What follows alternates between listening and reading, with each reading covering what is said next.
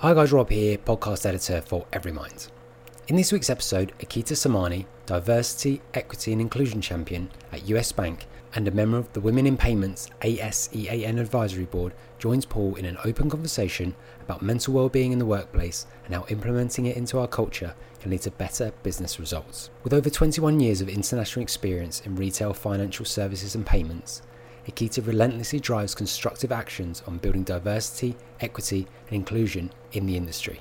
They discuss how to positively impact the workplace culture and the progressive steps in which to successfully do that.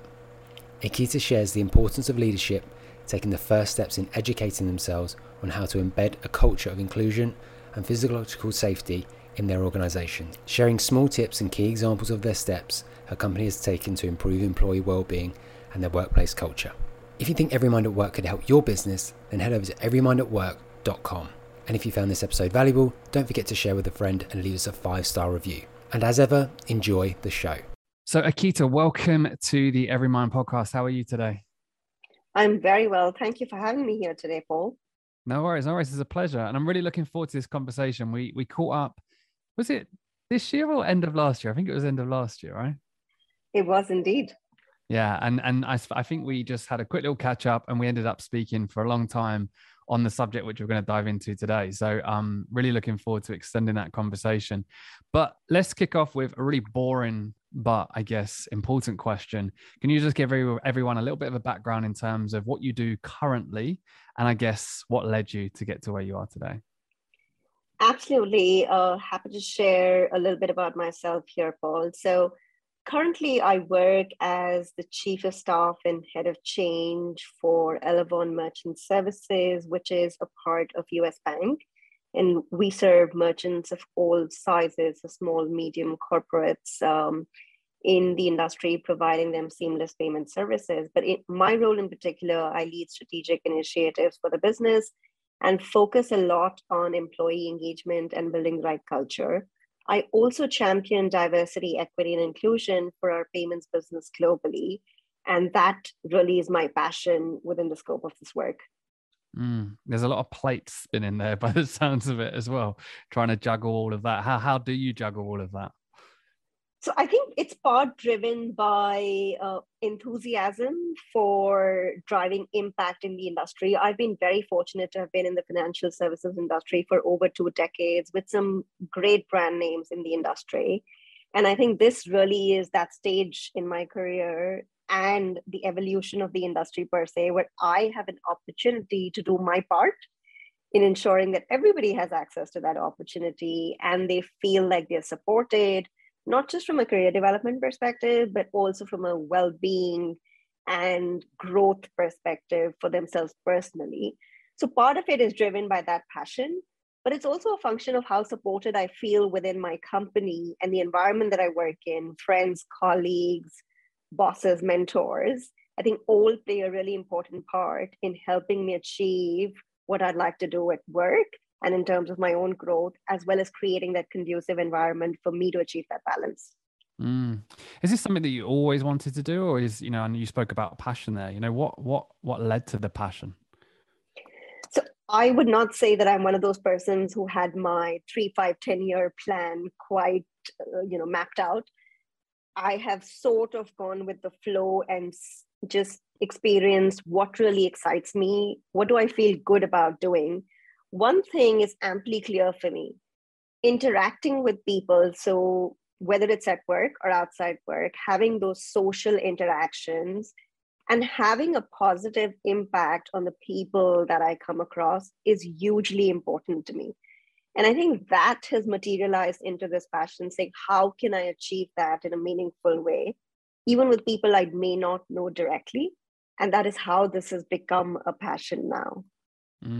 I love that. Positively impacting one person at a time. It's something that we talk a lot about in our organization, and I talk a lot about as well. I talk about that one person, because I think when you can positively impact one person, you forget about the ripple effect around that one person. The fact that they could be a parent, the fact that they could reach out to a colleague 2 years later because of that one conversation that you've had. And I think that's a really, really powerful way of looking at it, because I'm sure with the amazing, incredible work that you do, sometimes it seems like it's a mammoth task in front of you, right? So I guess stripping it back to just that one person and positively impacting every person that you meet is a good way of looking at it. Is that how you see it? Absolutely, right. So, like you said, right, it could become a really mammoth task, total chaos. There are so many things that can be done in the space of diversity, equity, inclusion, and employee well-being and personal well-being. It's important to just focus on how can I make a smaller difference, which is why that one person and the positive impact is really important. I think it's also a function of you can roll out a number of structural programs and initiatives, but none of that holds any meaning until you've kind of fixed your everyday environment and what you experience around you. And I think that is why that, one day at a time, one person, every interaction should have some meaning in it. I think it's hugely important.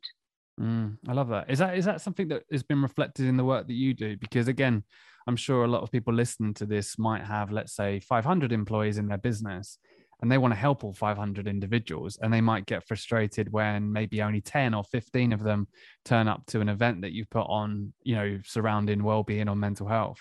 But by what you're saying there, that's a great start. Get 10, 15 people into an event, and then whatever it is, get them to buy into it, get them excited. And that 10 to 15 people can then turn into 20 and 30 and 40. And then you start to kind of move the conversation on. You're talking probably about culture there. Is that something that you've seen within your organization, and that's what you focus on as well? I think that's a brilliant point that you just made there, Paul. We've got about 70,000 employees globally across 13 countries. In Europe alone, we have close to 3,000 employees. Wow. And, if we try to tackle our biases as well as our differences on day one, I think it would be a really challenging thing to achieve. And we would be setting ourselves up for failure rather than success. So to your point, right, focusing on starting with our leaders as well as engaged employees to take the first step in equipping themselves with recognizing how they can help their teams, their colleagues, in embedding this culture of inclusion and psychological safety and this focus on individual well-being is hugely important. And once you get that buy-in and that engagement, like you said, you spoke about ripple effect really well. I think it starts to then get embedded in your DNA, in your day-to-day operations, and eventually your culture. One such example of what we're trying to do is we have just finished, actually brand new last week, certifying tens and hundreds of colleagues across Europe as mental health first aiders.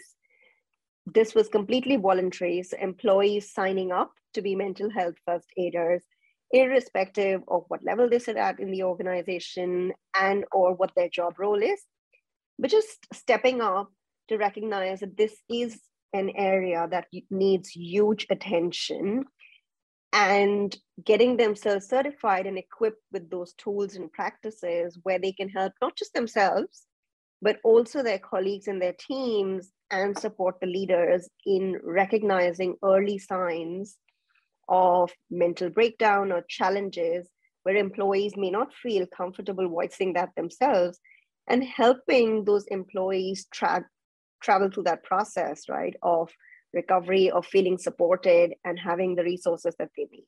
This is just one example of how you engage a select set of employees. They are buying into it and how they are going to create a positive impact through the organization. I love that, the fact that they were voluntary as well, because then they're normally individuals that want to do this. They're passionate, and they're going to be the ones that are going to be the most engaging. And even though they're mental health first aiders, they might champion it in the business as well, right? And I think that's hugely important. One of the words that I picked up on that you said, and it's been something I've heard a lot recently, which is psychological safety. Firstly, what does that mean to you? And I think secondly, what's the importance of psychological safety? So in my mind, it means two things to me. One is that I feel and believe that what I will state or speak is valued and respected. And the second part of it is I feel safe enough to actually articulate that in any audience. I love that. That really resonated. The reason why is because as an organization, we're so focused on, our mission is to help employees feel safe to talk about mental health. And as you've said there, I was an individual that when I was struggling, didn't feel like I could talk to people at work. Didn't even feel like I could talk to people outside of work, right? And as I shared with you when we first spoke about my dad, my dad is that engineer. I question if he had that psychological safety, that feeling of if I tell someone in my workplace that I'm struggling, I'm not going to feel judged. It's not going to go against my performance. Again, who knows how life could have been different for us, right? So I really, really like that definition. And I think with that being said, where do you start and what have you done within your organization that's helped to create that psychological safety? So I would say a few things, and I think it's a combination of having structured programs to help people become aware of not just their biases, but simple actions that they can incorporate and or change in team and or employee interaction situations on a day-to-day basis. So we launched a very interesting program called Journey to Inclusion last year, which was an interactive program where you do a bit of a pre-assessment, which personalizes that program to your needs in particular. And it's a cool combination of TED Talks, videos, best practices, simple actions you can take in day-to-day interactions, which make it easier for everyone to voice themselves and feel like they belong in that conversation and that they can be themselves, their authentic selves in that environment. So the intention was for every employee to have access to that so that we're all thinking about the same kind of things, the same barriers, and having active conversations about that in the first instance. I think that was step one. We also had our global ethics officer doing a number of interactive sessions across different teams with anonymous surveys to indicate how safe we feel in each of those team environments and guiding us through some simple tools and techniques to address that within specific team situations. So I think that was another very practical way of, quick wins. Here are some of the things that you can do, which would help alleviate some of those concerns and encourage people to voice their opinions. And then I think there are some day-to-day things, right, in terms of often in today's day and age where we're all absolutely jammed with meetings and a whole load of tasks, work-life balance has been a challenge. It's very easy to get into meetings and just rush into what we want to achieve out of that meeting without any regard and without any malintention, really, to exclude certain perspectives because of personalities, cultures, diverse backgrounds. I think what's important is to actually invite those perspectives into the conversation so people feel encouraged to speak up and be heard. It takes a lot of courage to voice yourselves in a number of interactions, especially at work when, like you said, right, you always have that fear of being judged and what it might do to your career, how you would be perceived by your colleagues and your superiors. So it's important to have those simple things about inviting people to share their perspective and actively including them in the conversation, as opposed to leaving it to self-initiative and just trying to get to that task-focused outcome that we're driving towards. So I think that's the element of leadership and driving some structured effort in that perspective. I think the other piece that we've touched upon already is in terms of getting those enthusiastic, engaged employees in who connect with other employees and actually have a pulse of the organization.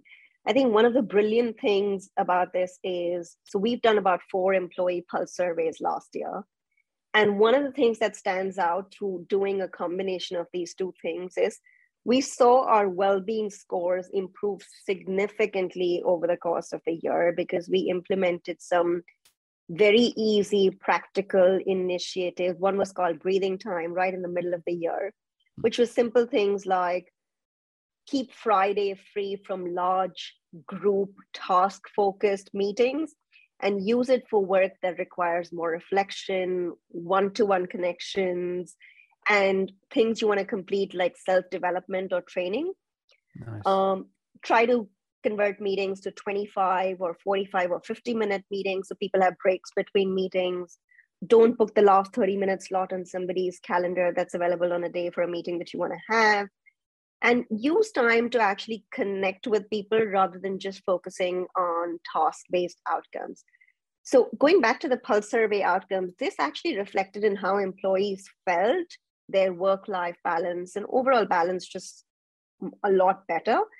And the other thing that stood out from that survey was people saying resoundingly high percentage of people saying that I feel like I can be myself at work. I think for me, that is kind of a shining star in terms of people feeling like they can bring their whole selves to work and feel like they're supported and they have that space of psychological safety. I love that. And what's really powerful about that is you've got the data to prove it, right? Which everyone loves. But more importantly, the way you've achieved that is just by doing small little things that don't cost much or anything at all, but they're putting your people at the center, right? So, you know, those small little changes about meetings and Friday specifically for these days. And, you know, that doesn't cost anything, right? But it's about you then as an organization showing your people that you really care because you're being able to offer that. I think it's incredible. And we're only a small organization. We're nowhere near the size of you. We've only got 13 of us. But just to give you the other perspective of that, no matter whether you're a small organization or a big organization, those little small things help. You know, I'm probably talking out of turn here, but every Friday we do a switch off at 4:30. It's like, let's not talk about work or mental health. You're not allowed. That's the rule. No work, no mental health conversations. And even, you know, just giving employees that flexibility to if they want to go golf and come back at 10, you know, because that's what they want to do on a Friday. Like I'm kind of happy for that, right? It's instead of treating people, as you say, like robots, it's putting them at that center and trying to create a little bit of, I guess, a human-centered approach to a lot of this stuff as well. And since you just mentioned human-centered approach, right, I'm going to pick up on that and say one thing. This kind of change, right, whether it comes in small increments or some larger initiatives, is not on account of the work of one particular leader and or team.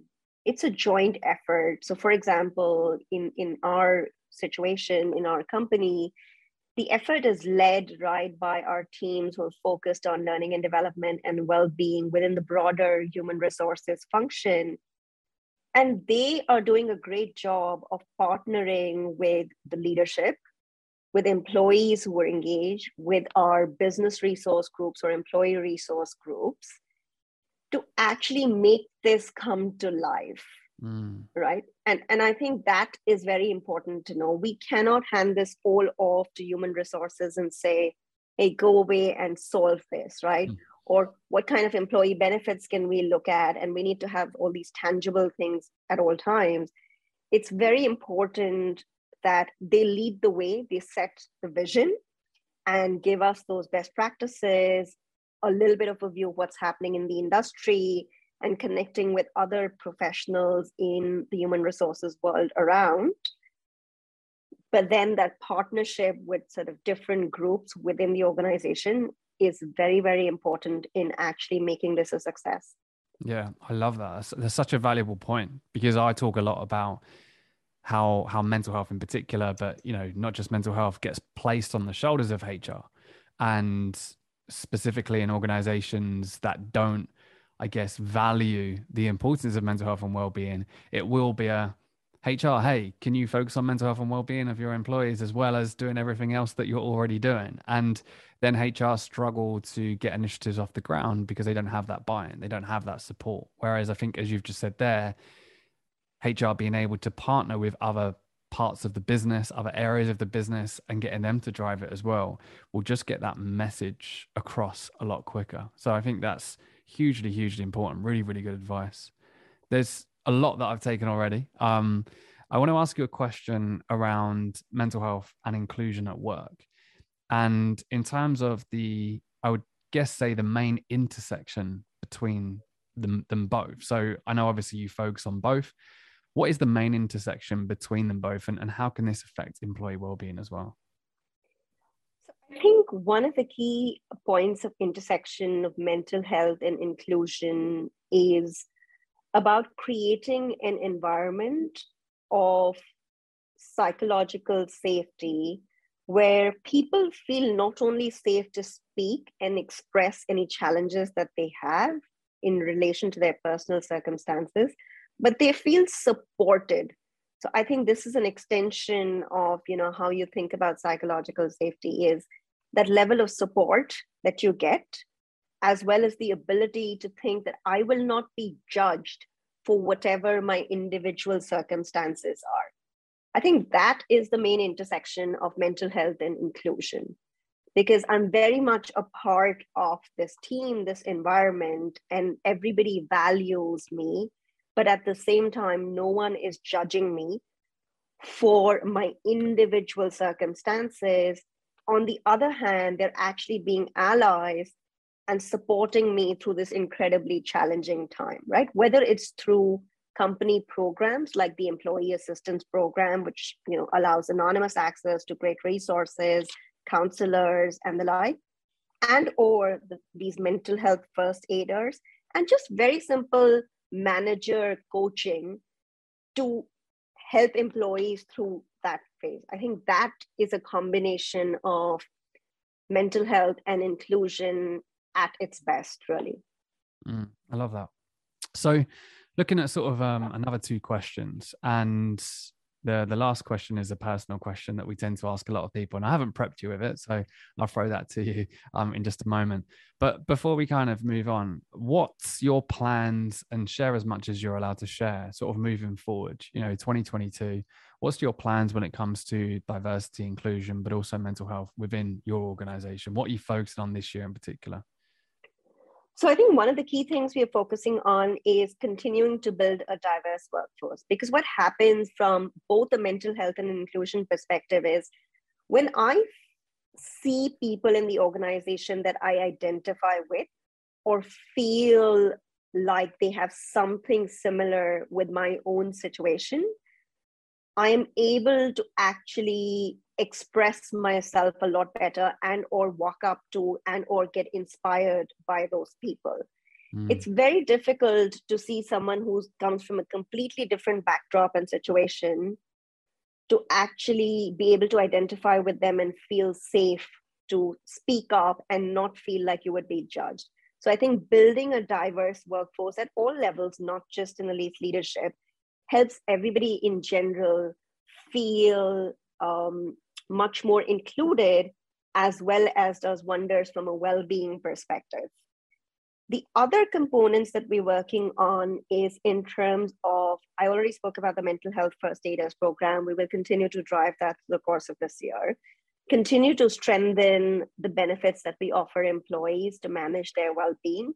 So it's not just focused on purely emotional well-being, which is well addressed through our assistance programs, but also things like financial well-being and giving them the advice and the assistance they need, because that indirectly and in a lot of ways contributes to deterioration of mental and emotional well-being, really, especially in the current environment, right, where there's a lot of uncertainty. So we're doing some things on that front as well, in terms of guiding employees through that. And then finally, it's just looking at our overall employee proposition and seeing what are the things that we could tweak, which are more suited to this whole hybrid work model that we all are in, where we are remote at times, in person at times. And so everybody still feels a sense of connection, not just to the workplace, but to each other. I love that. And I like how there was no fruit bowls or or we're launching this tool. It's all again really a really good approach to it. And I think lots of people listening to this is going to be able to take a lot of advice away from this. So I've got one more question, Akita, which is a more personal one, which is to share one piece of advice that you've been given in the past that's resonated the most with you. So I think for me, it goes back to that piece around positive impact. And this was given both by one of my recent managers as well as one of my sponsors. And I think it stems from that concept of servant leadership. So it's not about, I want to do this, and therefore I'm going to take people along in the journey, but it's about how I can help other people in their journey and therefore create a positive impact with what I'm doing. I'll certainly get my task accomplished, no doubt about that. But if I can actually help other people along in their journey and create that positive impact in interactions, and I think that has really resonated with me, and I've kind of made that a part of my daily checklist for myself to say, when I'm having these conversations with people, what am I leaving behind? And what is that legacy that it leaves for me as a person, as a professional? And is that what I want to leave behind? I love that. I can resonate with that as well, because when you're passionate about a subject and you do the work that you or I do, where you are trying to help other people, it, for me, the fire that keeps me going every single day is my children, it's my grandkids, it's the legacy that you leave, right? And because it's such a mammoth task, as we spoke about earlier on, when you're looking at this as a subject, it's very easy for probably you and I to give up because we don't get those results quick enough. But I think remembering that it's about legacy and the people that you can help, I think is a really important part of this. And I'm sure anyone sitting here or listening to this that is in a position where they do want to help more people, whether it's in the workplace or outside of the workplace, I think that's incredible advice. Is there anything else you want to share, Akita, before we finish up? And just if anyone wants to connect with you, are you on LinkedIn? Just let everyone know where they can find out more about you. Absolutely. I think, Paul, I'm really inspired by the work that you're doing stemming from your own personal experience. I think it's really phenomenal to translate what could have been a really tragic personal experience into something which is helping thousands of people out there rebuild their own confidence, and HR professionals to take, simple advice and tips to actually make a difference in the workplace. The last 2 years has only exacerbated it, but mental health has always been a concern, right? So to kind of surface this and find real solutions for that is just incredible.